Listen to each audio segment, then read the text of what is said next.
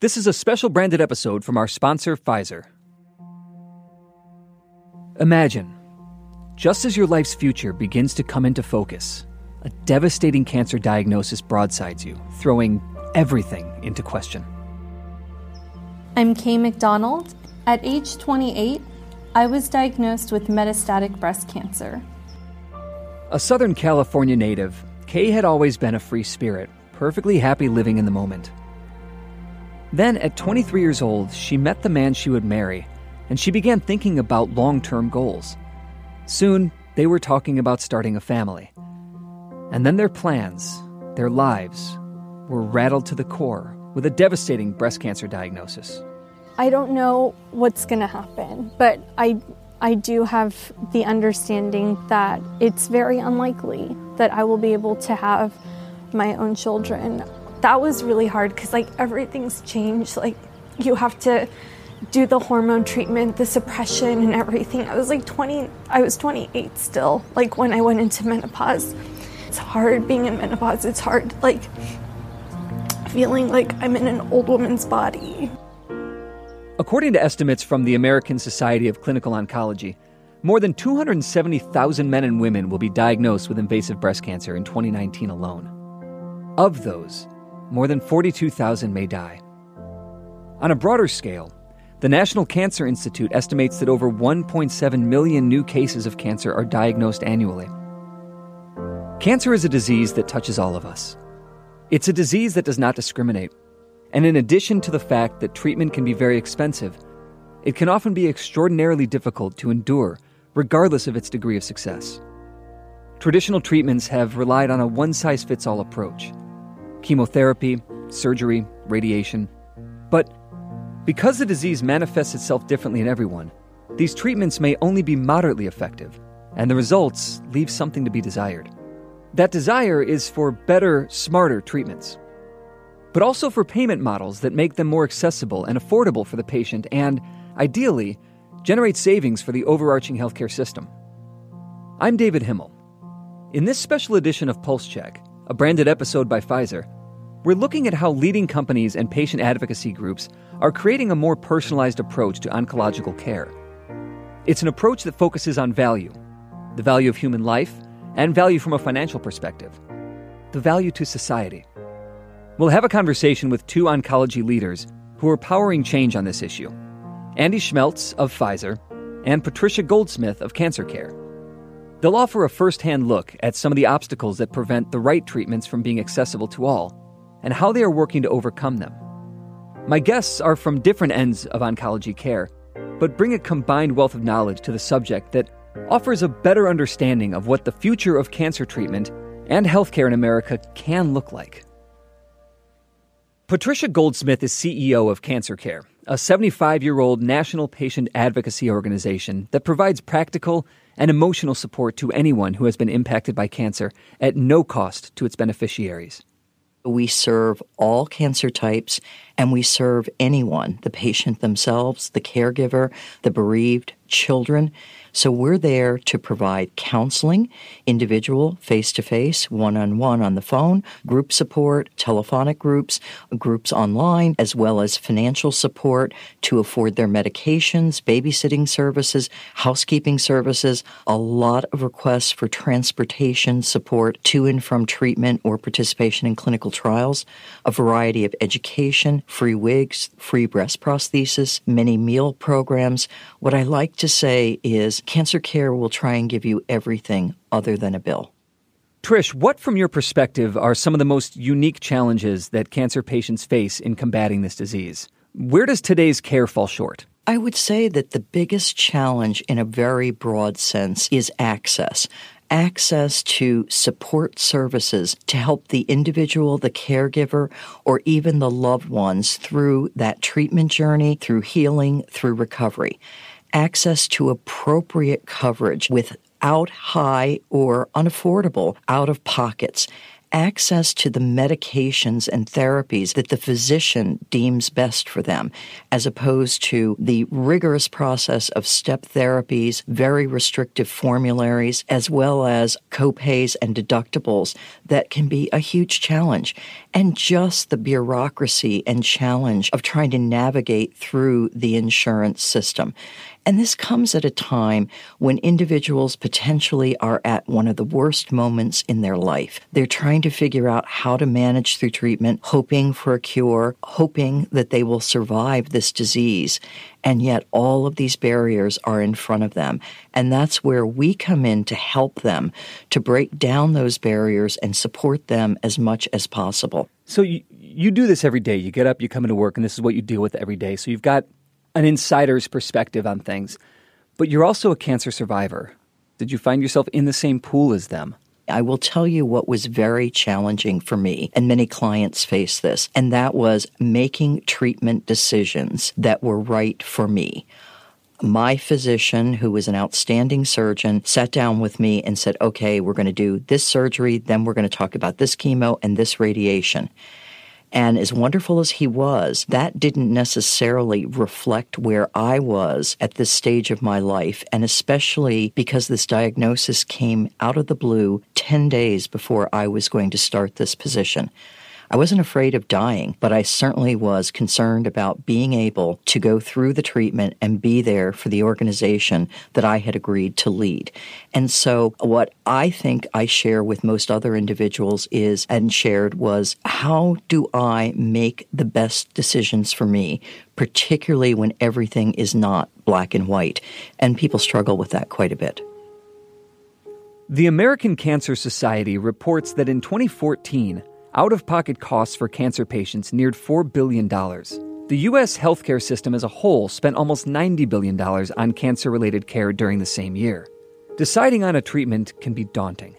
Even if a chosen path of care puts the cancer into remission, there is still the risk of side effects that come from traditional treatments. Side effects that can leave the patient feeling worse than before treatment began. Surviving a cancer diagnosis is one thing. Quality of life is another.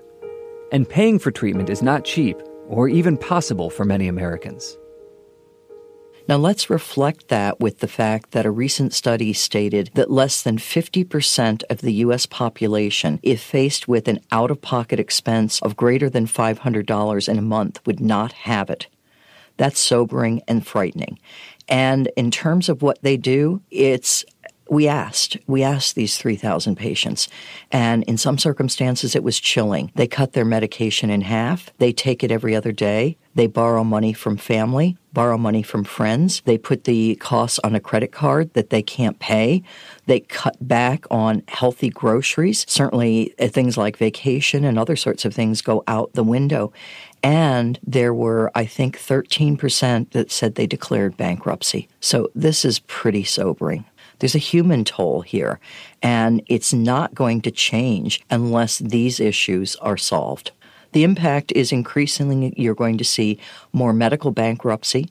You're going to see people walking away from treatment. We see it now. We have clients that say to us, I cannot afford this. I'm just going to go home and die. The patient advocacy community isn't the only key voice in this debate, and the solution has many layers. We can begin peeling those layers away with biopharmaceutical manufacturers developing treatments that more effectively combat the disease and benefit the patient overall. Andy Schmeltz is Global President and General Manager of Pfizer Oncology. I sat down with Andy at Pfizer headquarters in New York to find out what role industry has to play in overcoming some of these same hurdles. So, Andy, what is the private sector doing to advance these more effective treatments? David, it's great to be here with you. Cancer is a disease that's very personal. Everybody knows someone who's been affected by cancer, a family member, a close friend. At Pfizer, we're driven to deliver breakthroughs that change patients' lives. Our goal is to change these cancer stories from stories that end in loss to stories that end in life. There's certainly a lot more unmet need. We're really just scratching the tip of the iceberg, but we're leveraging these technological advances. We're leveraging insights from patients that are only possible with new technologies to disrupt the way we develop drugs and to make the process more efficient, more reliable, more patient-focused, and ultimately to benefit people with cancer. So what progress has been made in treating cancer? Let's take lung cancer, for example. Lung cancer, we used to think, is just one type of cancer. We've learned over time that there are over 50 different oncogenic drivers or genetic mutations that occur that lead to what we call today lung cancer. Not all lung cancer is caused by people who smoke. In fact, we know that there's a specific genetic translocation in the ALK gene that presents in about 3% of people with lung cancer. This finding only occurred about 12 years ago, and very quickly, based on that ability to kind of have a precision-based, a personalized approach, a medicine was able to be developed and now is available. Can you also talk about breast cancer and the advancements that were made there? For many decades, for the most prevalent form of breast cancer, which is hormone receptor positive, HER2 negative breast cancer, 60% of women present with this type of breast cancer. It was treated for decades with both chemotherapy and then what we call hormone therapies. But when women have failed on either or both of those types of therapies, there was really not much left. With new science emerging, there was the identification that you use a cell cycle inhibitor in combination with hormone therapy. A cell cycle inhibitor, I like to refer to kind of a stun gun. That stuns the cancer replication cycle and then allows the hormonal therapy to work as it should otherwise. The advent of these new therapies, cell cycle inhibitors in combination with the hormone therapies, really has led to a huge advance for women with this type of breast cancer. Let's talk about some of that real-world evidence that's being used to develop better treatments. Cancer is a complicated and personal disease, affecting and manifesting itself differently in every case. How does data from one person inform the needs of another? Real-world evidence and tapping into new data sources is extremely powerful. You know, historically, we could only look retrospectively at, say, insurance claims data. And now with technology emerging, with the advent of electronic health records, that's why your doctor's typing in the office when he's in there or she's in there visiting with you, but building that database of many, many more patients, not hundreds, not thousands, but millions of patients, really creates a data set that then can be tapped into and mined to enable us to develop insights, but most importantly, to develop new hypotheses about the types of medicines in specific sub-cohorts of patients that might be relevant and most applicable in treating cancer and other diseases. And in cancer specifically, it's already proven to be an enhancement, an improvement to the way cancer is treated. So virtually every major industry is undergoing a digital transformation, and healthcare is, of course, no exception. What are some of the most impactful digital trends disrupting healthcare and oncology? And then how is Pfizer leveraging this new frontier? It's a very exciting time in the healthcare space and specifically in oncology in terms of advances in technology, digital technologies, whether it's artificial intelligence, machine-based learning, and real-world evidence. We can really disrupt the way we do drug discovery and development in terms of looking for new targets that are based on biomarkers and having databases of these oncogenic drivers that can help us focus our efforts in discovering new medicines. One type of recent treatment options are biosimilars. Biosimilars are an equally effective and safe treatment, but 30% less expensive on average compared to originator biologic medicines. Think of them like generic medicines and brand name medicines. The difference being that most biologics and biosimilars are administered in a hospital setting and cannot be purchased at the pharmacy. Also, where generic drugs are the exact same as the brand names they mimic, biosimilars are not exact. They're highly similar. They're made from living cells, which makes it impossible to copy any original biologic exactly as can be done with a generic chemical therapy. Biosimilars play an important role in the future of cancer treatment because they help increase patients' access to potentially life-changing therapies. What's more is that they can drive market competition, lowering the cost of care. In fact, having access to and using biosimilars can save patients and the U.S. healthcare system as much as $54 billion over the next decade. A recent study from the Pacific Research Institute found that patient-accessible biosimilars saved the U.S. $253.8 million in just 1 year. Andy, what's your take on it? Biosimilars have an important role to play as innovative biologic medicines, lose exclusivity, their patents expire, we can really save the U.S. healthcare system significant resources that can be redeployed in a more efficient way. The system works very well with oral medicines, with pills, oral medications, and we're looking for the same type of uptake. As of this past summer, 23 biosimilars have been approved by the FDA, but only 9 are accessible to patients in the U.S. Biosimilars make up a mere 2.3% of the U.S. market, and it's costing us a lot of money. PRI's analysis says that if the market share grew to 75%, the U.S. would save up to $71.7 billion over 10 years. So with all of their promise, why do biosimilars make up such a small percent of the U.S. market?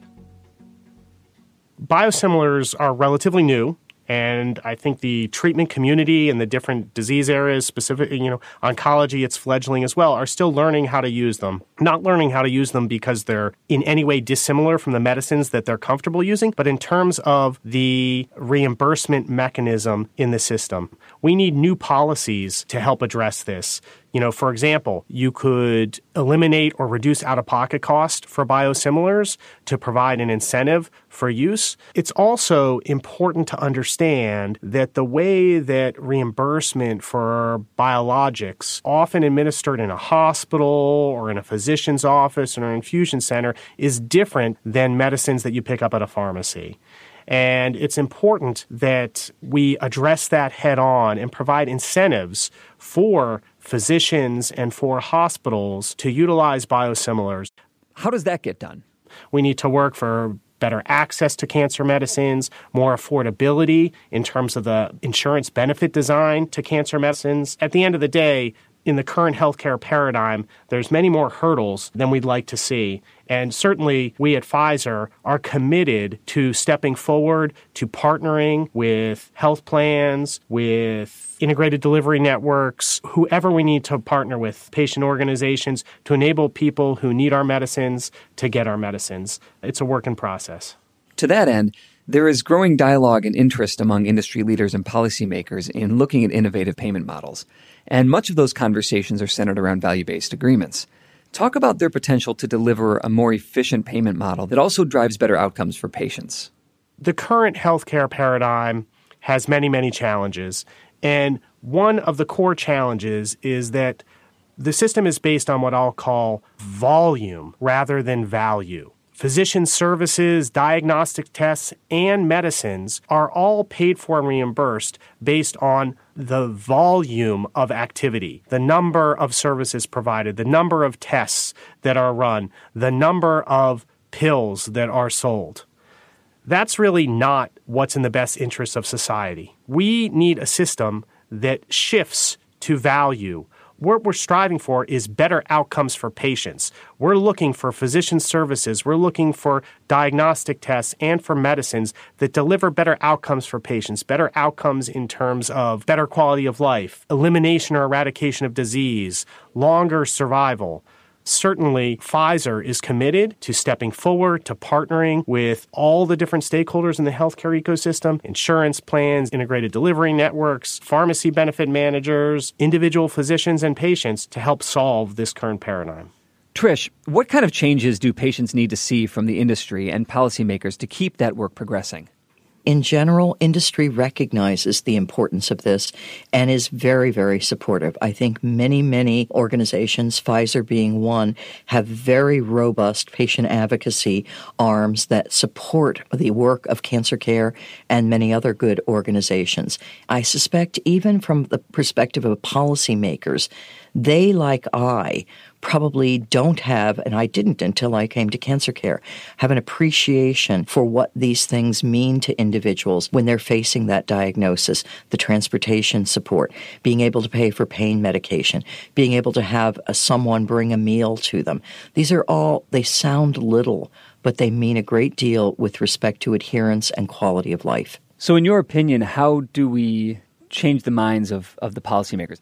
I think by telling the stories of patients and by empowering patients to tell their stories. And I suspect that many individuals and policymakers haven't themselves experienced it. So it really takes telling that story. A story like Kay's. So Trish, Tell me, what's at stake then for cancer patients and their families if innovative medicines are not made more accessible? What's at stake is everything that we hope for. If you were to go around the world and talk to, say, 5,000 individuals, probably virtually every one of those individuals would have either themselves experienced cancer, a loved one, or a friend, or potentially lost an individual to cancer. And every one of them would probably say the same thing. They want hope. They want hope for a longer life. They want hope for a better quality of life. They want hope even for a cure. And there's only one industry where that's going to come from, and that is the pharmaceutical and the biotech industry. It isn't going to happen with better surgical robots or better radiation oncology or the next generation of IMRT. And it isn't even going to happen with what's discovered in the labs of the great cancer centers in this country, because it won't be brought to market unless the pharmaceutical and biotech industry thrives and flourishes. So everything is at stake if we don't have access. So, Andy, what's being done about it? What progress have you seen in the nearly 2 decades you've been at Pfizer? Cancer is very personal to me. My story's not different from many other people's out there, where people close to me in my life, people that I care a lot about, have suffered the consequences and loss from cancer. Those stories sit with me every day, as I know they do with all my colleagues within Pfizer that work in oncology. This is more than just a job. I've seen tremendous progress in medicine during my time here. We're now able to manage conditions, types of cancers that were once terminal. When I first started working in oncology a decade ago, Pfizer had 2 medicines. Now we have 22 medicines. The science is bubbling. It's an exciting time, but there is so much unmet need in cancer, so much unmet need. And I'm optimistic that working together with other stakeholders in this cancer healthcare ecosystem, that we can continue to see a lot more breakthroughs, more curative therapies, and most importantly, bring hope to the cancer patients that are out there. Recognizing that there are still hurdles to get over, treatments have improved, and folks like you and Andy are working hard to continue that improvement. But Trish, what does survivorship look like now? Are you seeing that more and more of your families are coming in with their cancer in remission, or is it just prolonging the treatment cycle? And then what does the quality of life look like as the treatments improve and become more accessible and affordable? We know the following, that individuals are certainly living longer, and that's great news. But oftentimes, it's not just the physical after effects of the diagnosis and the treatment, and some of those can be long-lasting, lifelong neuropathy, lymphedema, and other things as an example. If you look for, sort of the one shining star in all of it that came through, was those that are survivors take so much joy in their life, the associations that they have, their loved ones, and the small things. And I can tell you, I personally can attest to that as well. Of course. So what about professionally? What hurdles have you seen overcome professionally, perhaps through collaboration with other organizations? I will say that I've been blessed in 5.5 years to see hundreds of examples of how CancerCare partners with and works with organizations like Pfizer and others. CancerCare is a very, very collaborative organization. And if we could have similar collaborations as we do with industry, with other sectors such as the insurance industry, we would be a far stronger organization. But I consider many of the collaborations that we have with Pfizer and other organizations to be models of what it should look like. David, healthcare is absolutely a team sport. Everyone needs to come together. All the stakeholders, the biopharmaceutical companies, the health plans and payer organizations, physicians, the integrative delivery networks, and the patients and patient organizations. We have to work together to find better creative solutions. We have to break down barriers that prevent people from getting the best care possible.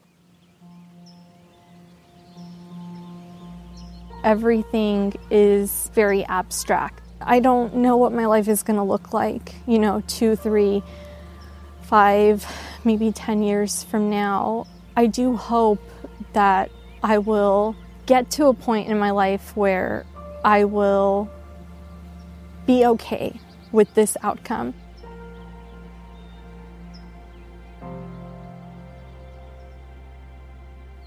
Scientists are continuously working to find better treatments. It's critical that Kay and the millions of others living with cancer today will be able to access and afford them. It's going to take more than just science, more than just policy, more than just one biopharmaceutical manufacturer, more than one patient advocate to get patients what they need and provide much-needed financial relief to the U.S. healthcare system. But it's possible, that's for sure. And possibilities can inspire action. This special episode of Pulse Check is brand content paid for by Pfizer, one of the world's premier biopharmaceutical companies, and produced in conjunction with Politico's brand studio, Politico Focus. Politico's editorial team was not involved in the production of this episode.